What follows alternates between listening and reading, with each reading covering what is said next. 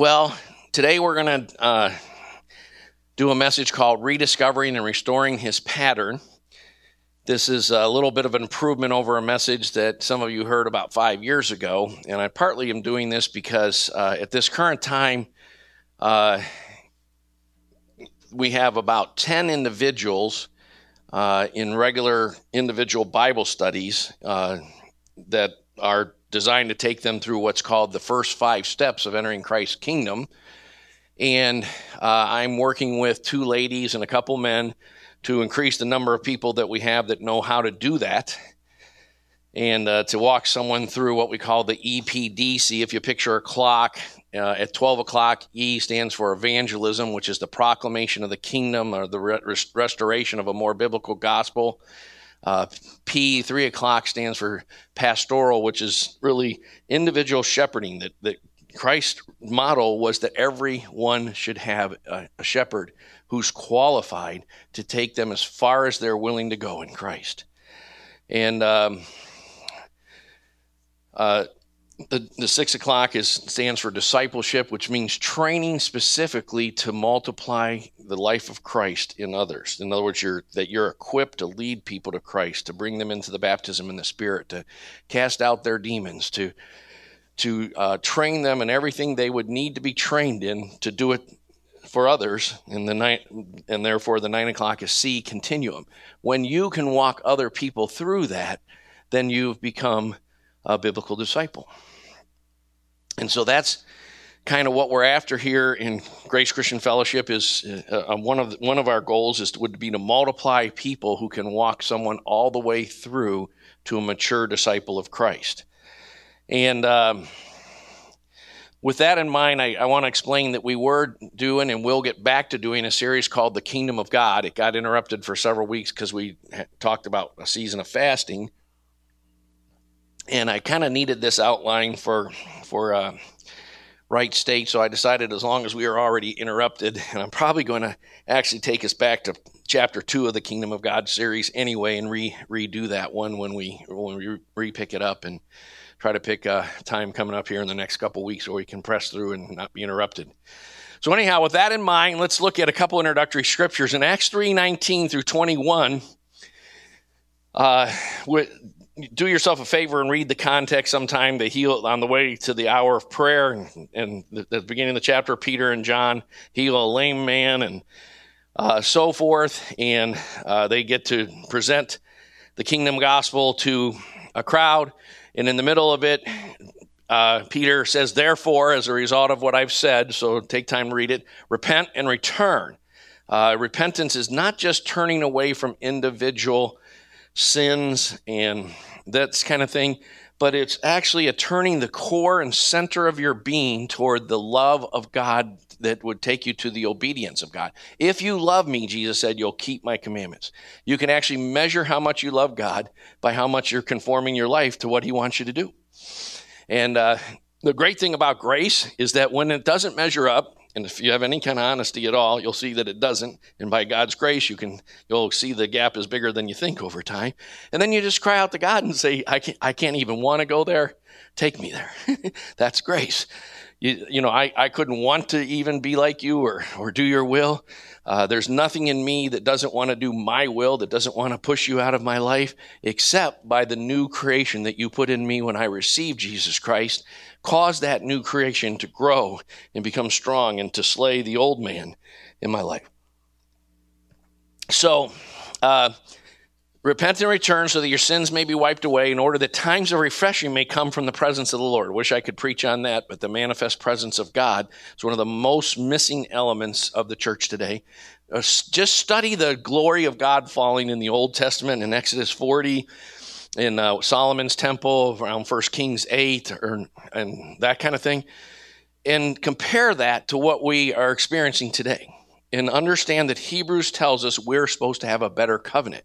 And that will cause you to start searching for what's wrong with what, and it'll take you to understand the Enlightenment and layers of unbelief on our culture, and it'll take you to understand Phariseeism and how that's legalism and different wrong paradigms are choking our life and so forth. But if you do that, the Lord will help us understand things out of the presence of God. Moses was shown a pattern, as we're going to talk about today, on the mount. And then it talks about that he may say in Jesus the Christ. And here's what I want you to think about. Whom heaven must retain or receive, some translations say, until, that's a time word, until the period of the restoration of all things. Now, I believe the period of the restoration of all things began at Pentecost and continues through to today. And I believe that God it makes it clear all through Scripture that he can increase the advance of the kingdom and the outpouring of his Spirit and so forth at key times when he wants to. But it's very clear that there shall be no end to the increase of his government or of his peace. That's a verse out of Isaiah chapter 9 that we read about Christ in the first advent of Christ. When we're celebrating Advent, we understand that when light dawned at the birth of our Savior, that light would have no end to its increase. If you think that if you've embraced the modern idea that it's going to get darker and darker and darker, just consider this. It's actually not. That's it, despite the fact that we've been actually hoping for that, expecting that, and working toward that for over 100 years. In most of the world, there's still an outpouring of his Spirit and great ingatherings, and the church is expanding. It's only in Western Europe and America that it's declining. But the first Christmas, the first Easter, I meant to say, there were 30 cowering Christians in an upper room or so, maybe a few more. But by the second one, there were more than 5,000. And each one since then has seen a greater number of Christians to where just in the last 10 or 15 years, Christianity became the number one most populous religion in the world. Now, I understand that not all the forms of Christianity are very biblical or what have you, but still, that's a direction. God intends the restoration of all things. If the message of the whole Bible that we'll be learning in this Kingdom of God series is that God's purpose is to restore everything that was damaged by the fall. And there will be some very significant measures of that happening prior to the return of Christ. Now, that's very different than the popular mindset, but it is the biblical mindset if you take the time to study it more thoroughly. And we really need to trust in his word more than ours. So Isaiah 58 says, in the 10 promises from fasting, for fasting with the right motives, number 10, my favorite, is those from among you. And it actually, some of the translations bring this out, but in the Hebrew it implies your spiritual and physical sons and daughters. It's those from among you in the sense of those that you're passing the torch on to will rebuild the ancient ruins, and you'll raise up the age-old foundation. You'll be called repairer of the breach, the restorer of streets in which to dwell. Isn't that awesome? So the books of Ezra, Nehemiah, and Joel are good places to get started if you're not familiar with the theme that God wants to restore his people to the fullness of his provision. He wants to restore his temple, which in the New Testament, of course, is the church. He wants to fill the temple with his glory in such a way that the earth will be filled with the knowledge of the glory of God. And those are all things that God is doing prior to the second coming of Christ in the scriptures. So that's a kind of exciting thing to be working for. It's a lot better than running from the battle and yelling, "NEM, it's a twister, God help us," or whatever. Will there be faith in the earth when the Son of Man comes back, and things like that. I'd rather work for that vision, frankly. Okay, so I want to start by just talking about what I've kind of been touching on already, restoring biblical perspective. And I'm going to be brief on this. I really could, Roman numeral 1 could be the whole message, and I'm going to limit myself to about 10 minutes on this. So the idea is simply this. What God is going to raise up is God is going to raise up communities of Christians It's going to be an uphill battle at first, but there's a thing called spiritual momentum, and people will get breakthroughs where Christ is really living among the people as Lord, and they're living as a lifestyle of accountability and mutual service and commitment to others under his word, empowered by the fullness of his Spirit as a light to the world around them, so that we can say, hey, this is what it's supposed to be like. See, the world will always discount one or two or three Christians, or maybe a zealous Christian family, but they can't argue with a body of Christians that the glory of God dwells in, because God is pleased with the fullness of their lifestyle. And so, a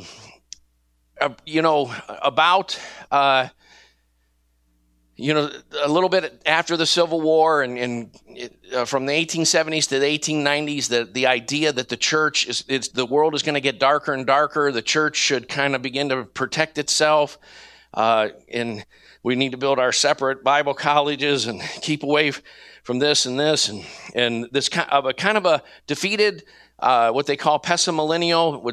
The official name for it was dispensational premillennialism. That idea of that Satan's going to win and the world kingdom is going to win and Christ is going to finally come back when it gets really sick and dark. That kind of negative eschatology was birthed in the 1800s. It from 1870 to 1890, it grew.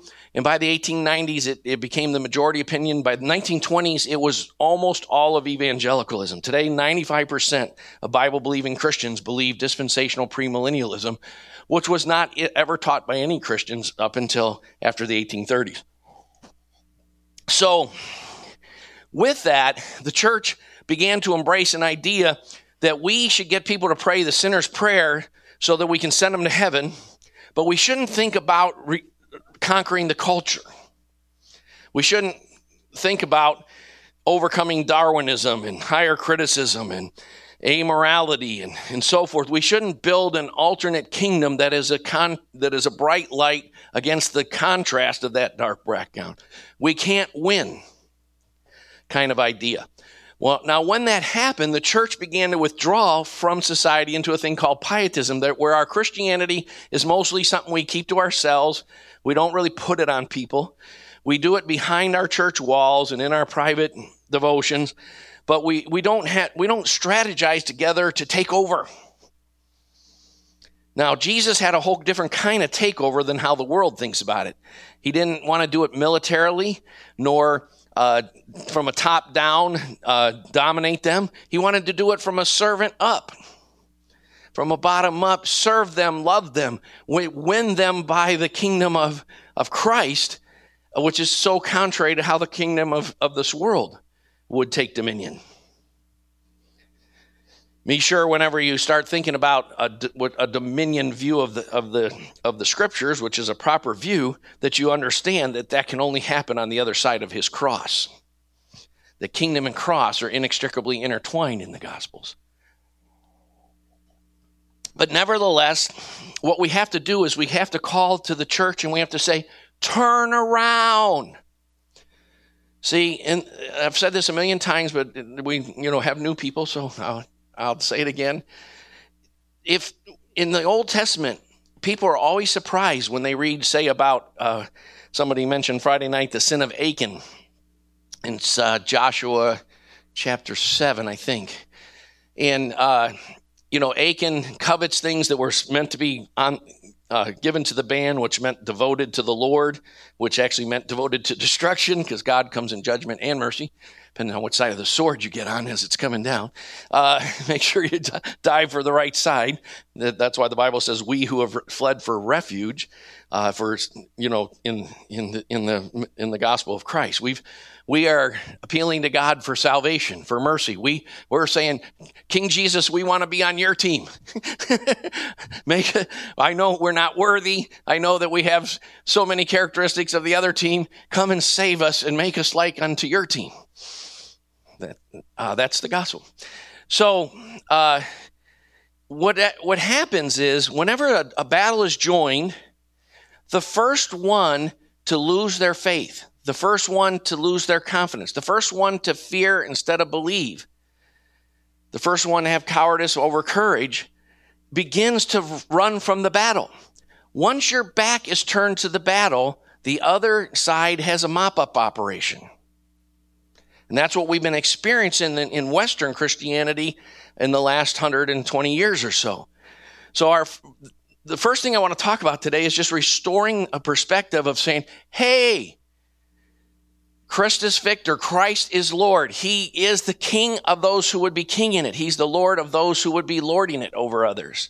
His victory was assured already in his sinless life. He kept stomping on the kingdom of darkness at his birth, at his outpouring of the Holy Spirit on him at John's baptism, at his temptation in the wilderness, at his proclamation of the kingdom, as he made disciples. As he sent the disciples out in Luke 10, he kept stomping on his enemies until his final triumph in his death, burial, resurrection, ascension, glorification, coronation, and his outpouring of his Spirit onto his disciples to say, continue the ministry I started and make it look just like me. I'm the pattern. That's what he taught in John 14, 15, and 16 about who the Holy Spirit is and what it should look like. Now, here are some examples of this. In other words, all we really need to do is change our perspective, because as a man thinks in his heart, so he is.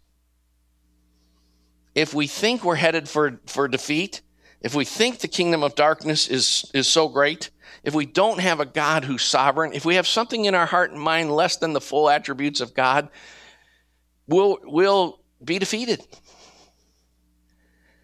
But if we begin to recapture who he is and what his eternal predestined plan has been, we will begin to turn around, find our fellow soldiers, link up arms like a phalanx, make covenant, and begin to become a juggernaut to break down the kingdoms of darkness. The church did it in many centuries, in many places. The most obvious is the first 5 centuries of the church in the Roman Empire. The church entered a culture with approximately 120 disciples, a lot less than we have today in the world. No buildings, no literature publication places, no access to internet, no Christian radio, millions and millions of less resources than we have today. Into the very same kind of culture. The Roman Empire was the first postmodern culture. Its humanistic beliefs are so similar to ours that it's amazing.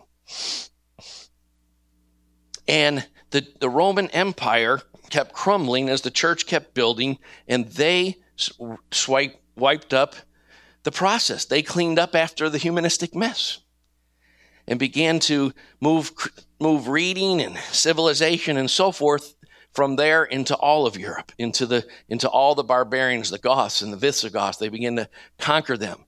Guys like Boniface in the 8th century walked into what's now Germany, but a pagan Visigothic tribe, and he chopped down their totem pole.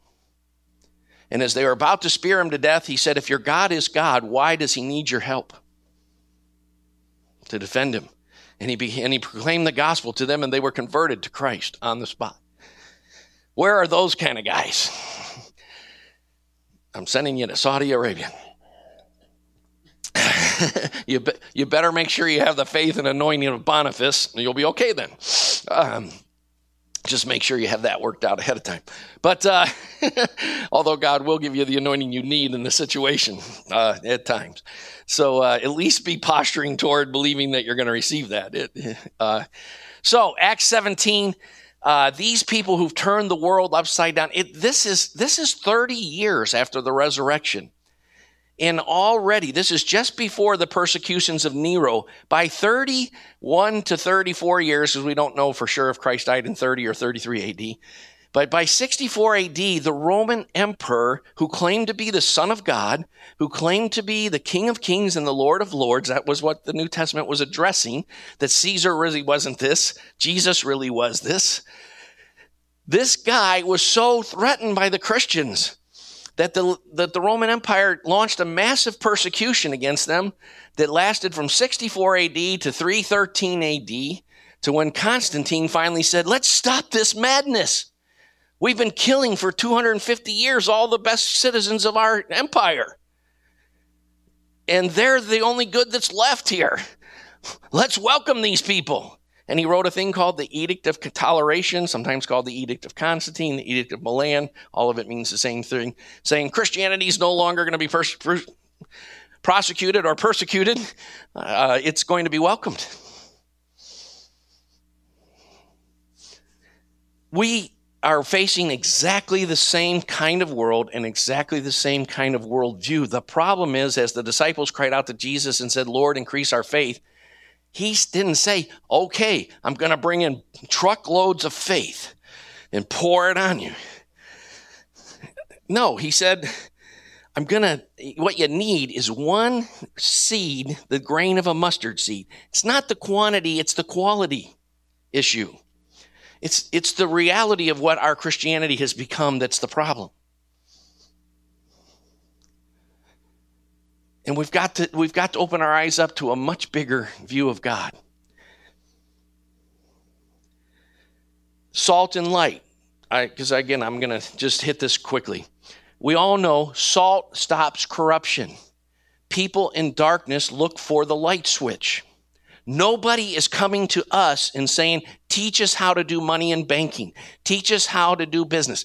Teach us how to do marriage. Teach us how to raise our kids. Because 7 out of 10 of our kids are rejecting the faith when they become adults.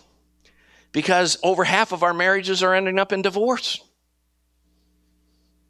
No one is coming and saying, and we have the same amount of credit card debt and the other kinds of debt that the worldly people have. We're not the head instead of the tail. We're not the lender instead of the borrower. I would encourage all of you to have a lending business. It's very biblical. Okay, so gates.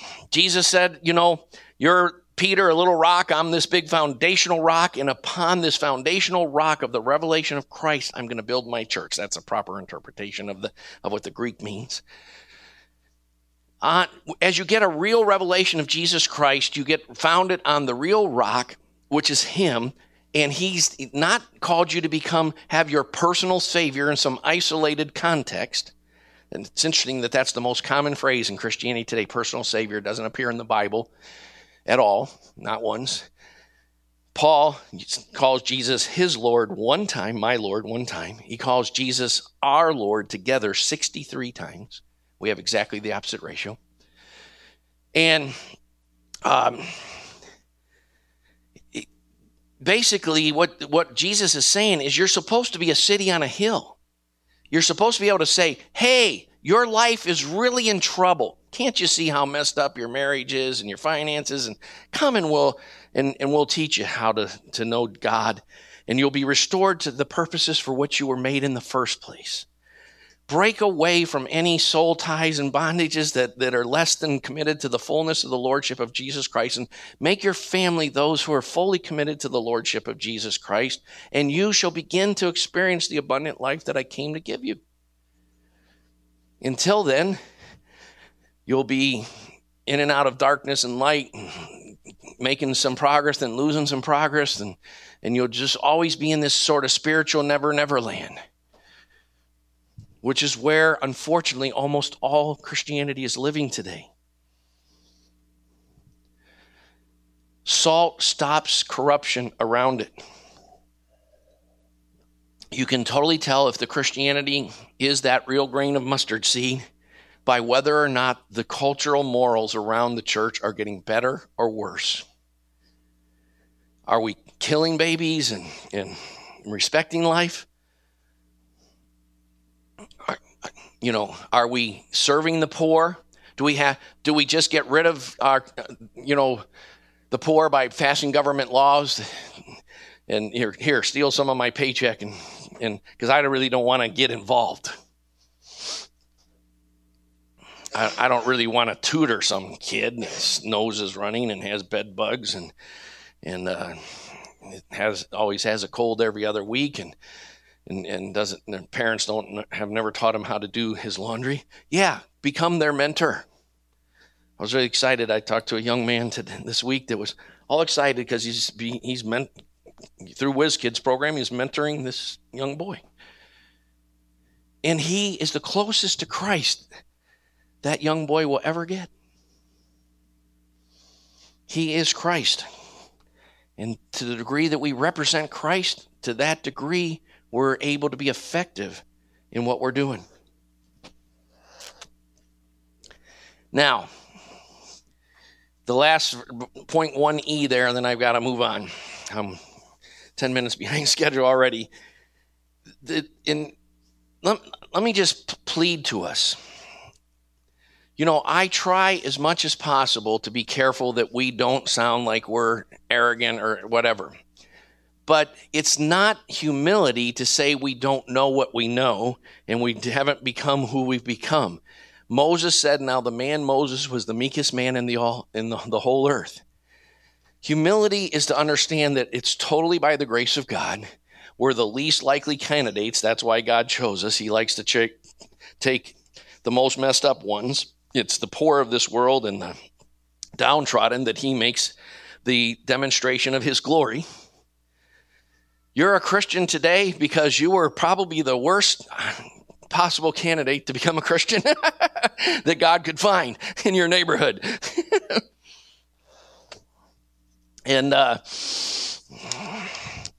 he said, wow, if I can save that one, that'll really show people some stuff. Okay, that's really kind of how God does it. We have this treasure in earthen vessels that the excellency of the power may be of God and not of us. That's, So, with that in mind, understand this. You can't possibly hope to encounter God for real and get beyond religiosity into any kind of reality if you don't hear many things that offend you, that hurt your feelings, that cause you to get pissed off, angry, self-righteous, if you are not hearing any of that stuff, you're in the wrong church. If the messages never make you mad, you go somewhere where Jesus made people mad enough that they finally said, we got to kill this guy. And by 30 years after his resurrection, the Jewish leaders had convinced the Roman Empire, see, we've told you we had to kill these guys, and now the Roman Empire is going to join forces with us. That's exactly what the book of Revelation is talking about. Because in 64 AD, it was no longer the Judaizers that were trying to kill the church. They had convinced Nero and his forces to join the battle of trying to kill the church. If people are indifferent about who we are, then we have to really admit we don't have anything real. If people are like, oh, you go to this wonderful church, and wonderful. And they're basically going, oh, move on. Like, it's your God and your Christianity is irrelevant. I might as well get as much wisdom as from my sociology professor or my history professor or some humanistic lost person and have an interesting discussion about whether a tree falls in the woods. Can we hear our navels being contemplated? Is to be discipled by you guys. That's where the world is at because that's who we are. And we have to humble ourselves. We have to cry out and say, God, make us the real thing. Because they will find the light when we have the light in us. They will find the city when we become the city. They will have their corruption stopped when we have enough salt within us. And we're no longer good for nothing except to be trampled underfoot by men. Well, I can see I'm glad I planned to do this 2 weeks. Let's talk about Roman numeral 2. We're rediscovering the pattern. Now, I'm going to give us just a couple different approaches to this issue. In 1 Chronicles 13, 1 through 10, the Israelites, read the whole passage for yourself this week. Circle that, highlight it, something to read this. Because what the Israelites do is the Philistines had captured the Ark of God in the time of Eli, And the ark of God had been among the Philistines for too long. God's people did nothing about it for a generation. And finally, God was fed up enough that he started to act directly. So he first began to give the Philistines tumors. King James says hemorrhoids. I love that. So they sent an offering of golden hemorrhoids back with the ark. But the Philistines were pagans. They didn't get out their Bible and say, how do we carry the manifest presence of God in precisely the right way? This is an awesome God. We can't carry his ark in some way different than he's called us to carry it. So they said, hey, we'll do it up. These Israelites, they had poles and stuff. We're going to get a new cart and our best oxen. And we're going to put the ark on the cart and we're going to send it back to them. And the Philistines were, the Israelites, when they saw it coming, they were like, wow, it's an improvement. It's like a Cadillac, a Lexus. It's got wheels. Why didn't we think of wheels? We got all the American marketing methods carrying the presence of God now. This is hip. So they said, let's bring the ark of God up to Jerusalem. And we'll go ahead and use this better idea of how to carry it. That's called the modern seeker-sensitive mega church movement. We're going to improve on how to do the church. And almost every denomination has their view of that. But none have said, let's see how God told us to carry his presence.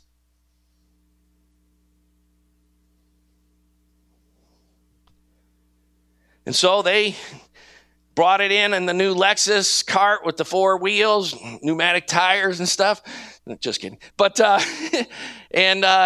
the oxen almost upset the cart. And this guy named Uzzah, he decided, I'll save God. A lot of that in the church today. And he saved God, reached out to save God. And it was so presumptuous, God struck him dead. God help us. Just don't make me the example because I deserve it so many times. We need that. That's what God did.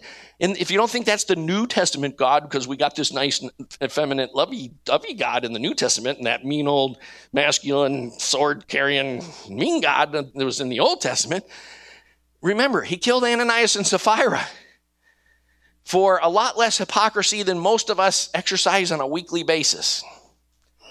So be careful as we cry out, pour out your Spirit on us. We also need to cry out, make us like unto you, so that as you pour out your Spirit on us, none of us get killed. I'm serious. I'm really surprised, frankly. I know more about me than you do, and you probably think I'm a little more godly than I am. Hopefully I'm more godly than I think, but I don't know. I'm just surprised I'm not dead yet. Really. And so James is surprised that I'm not dead yet too. So he must know more about me than you guys do. You didn't carry it the first time the way the Lord prescribed to us. Now notice that the ESV says according to the rule. King James says according to the due order. New King James says that according to the proper order. In other words, God had given specific instructions how to carry the ark, which is a type and foreshadowing of what his church is. That's you. You're the ark of the covenant. We together are the ark of the covenant. And we can't just be carried and carry the presence of God in any old American acceptable cultural way. That's why we're getting the results we're getting. It's not because the world is going to grow darker and darker, and there are verses that say that evil men will wax more evil. But that's not all the verses on the subject. So we have got, they actually left the ark at Obed-Edom's house after that happened because David was afraid to complete the journey. But then God started blessing Obed-Edom because that's what God's presence does among God's people when they're godly. And so David's like, wait a minute, this guy Obed-Edom's getting all these blessings. And I'm not getting them because I was afraid to complete the journey because I didn't want to get killed like Uzzah. So maybe I should get back to searching the scriptures to figure out what went wrong. That's exactly what they did if you read the whole context. And then they discovered, oh my goodness, the Levitical priests were supposed to carry it in poles in prescribed ways. We had a better idea, and God wasn't pleased with our better ways. God was pleased with the pattern he gave us. And what happens is, you know that most of God's people, like in this story, this is very important for us to hear. You really got to hear this. I mean, this should be something you think about for a few years. Don't lose this thought. Think about it. Study the whole Bible in light of this thought. Most of God's people are not following God's pattern, not because of their rebellion against God, but because of their ignorance of God's word. And what's one of the greatest ironies of history, the greatest movement that talks about being Bible believing has caused the Bible to become divided up in ways that take all the guts out of it, that reduce it, that cause us to miss the major messages. And so we don't see. It's not out of rebellion, it's out of ignorance. My people go into exile for their lack of knowledge. Now, this is pretty harsh, but God said it, not me. Because you have forgotten knowledge, I will also forget your priesthood. If you're wondering why you don't see amazing answers to your prayers, it's because you don't take your studying seriously enough. Because you've rejected knowledge, I will also reject your children. If you can't figure out why we're losing the abortion battle, it's because I watched that movie Luther for the 103rd time Friday night after Friday night fellowship. And I can't help but weep at certain parts when I realize that Tyndale, Wycliffe, Huss, people died and were burned at the stake, hundreds, for their belief that you ought to have a Bible in your hands in your own language that you can read for yourself. And we spit on it like, I'm too busy with sociology to actually read it. I got to get a new car. I got to get my hair done.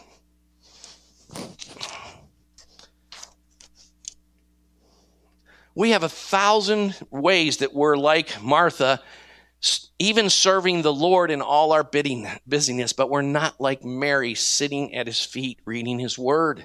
We dishonor him, and we dishonor the men who died to give us this Bible.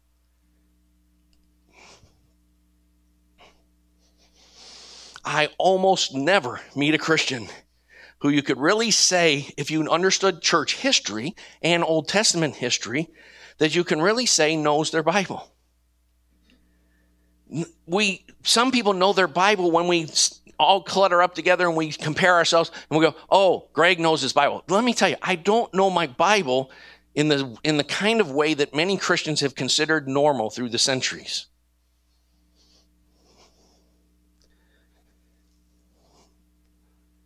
Make time for him. Love him with all your mind. Well, the pattern of the tabernacle. In Exodus 25, verse 8 and 9, God is speaking to Moses. After he gives him the law and all this kind of stuff, he took Moses, remember, twice up on the mountain where he fasted, got the tablets of the covenant, all that, received the word that you shall be a kingdom of priests to me, a holy nation, the same things that he tells Peter to tell the church in 1 Peter 2, 5 and 9, etc. And then he tells Moses, see to it that you make everything according to the pattern. Construct a sanctuary for me. You know, I know that some of the older traditions of our faith have too much externalism and not enough internal. But I loved certain parts of my Catholic upbringing, one of which was you were supposed to kneel and humble yourself before you came into the sanctuary. Now, I understand that most of the people who do that don't understand that you're the sanctuary. So they're not really bowing in their heart, and they're not really worshiping in their being, and they're not really conforming their life to Christ. Nevertheless, the idea that we should fear the presence of God and get on our knees and humble ourselves and not just, oh, I'm going to church today. I think I'll get up at 8:25 to be there at 8:30. And I'll go ahead and go out partying the night before and whatever. No, we should humble our hearts and prepare anytime 5 or 6 of us are going to get together to pray, let alone the Lord's Day and so forth. We should genuflect. We should cross ourselves, but not just externally.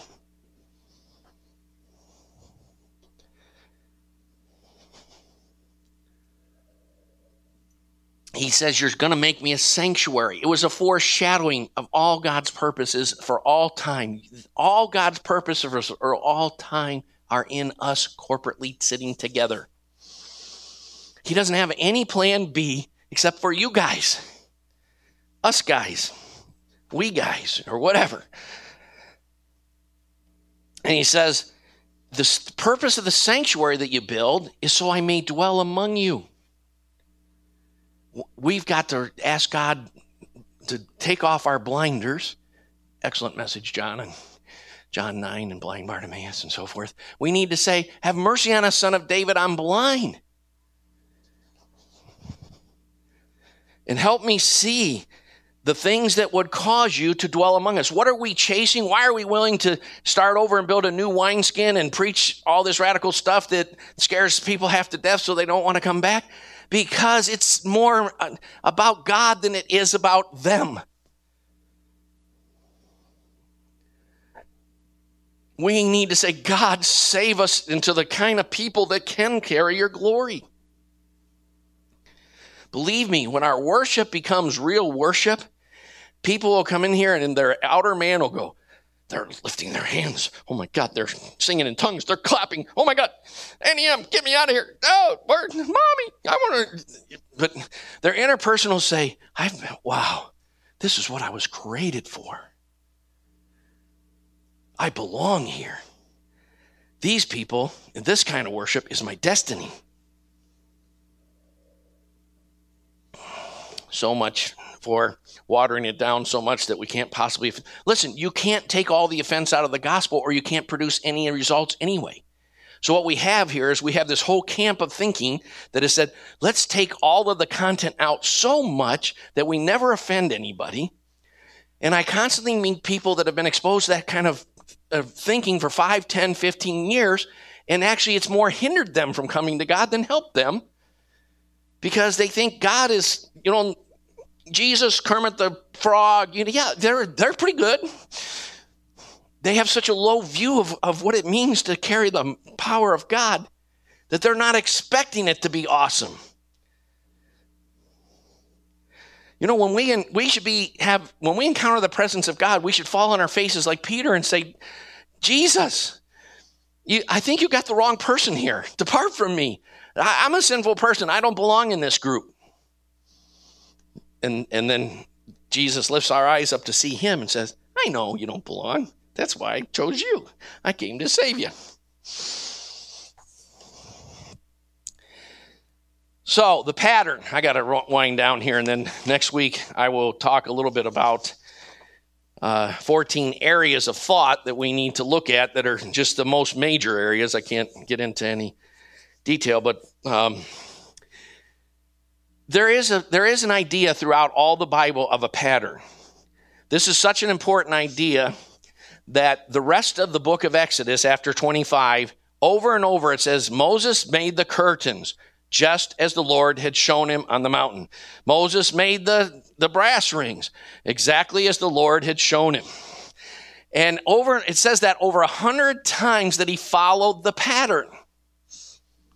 And then when they get done following the pattern, they decide to dedicate the temple, and the glory of God fills it so much that the priests have to leave the temple because they can't handle the power However, we have a better provision in the new covenant.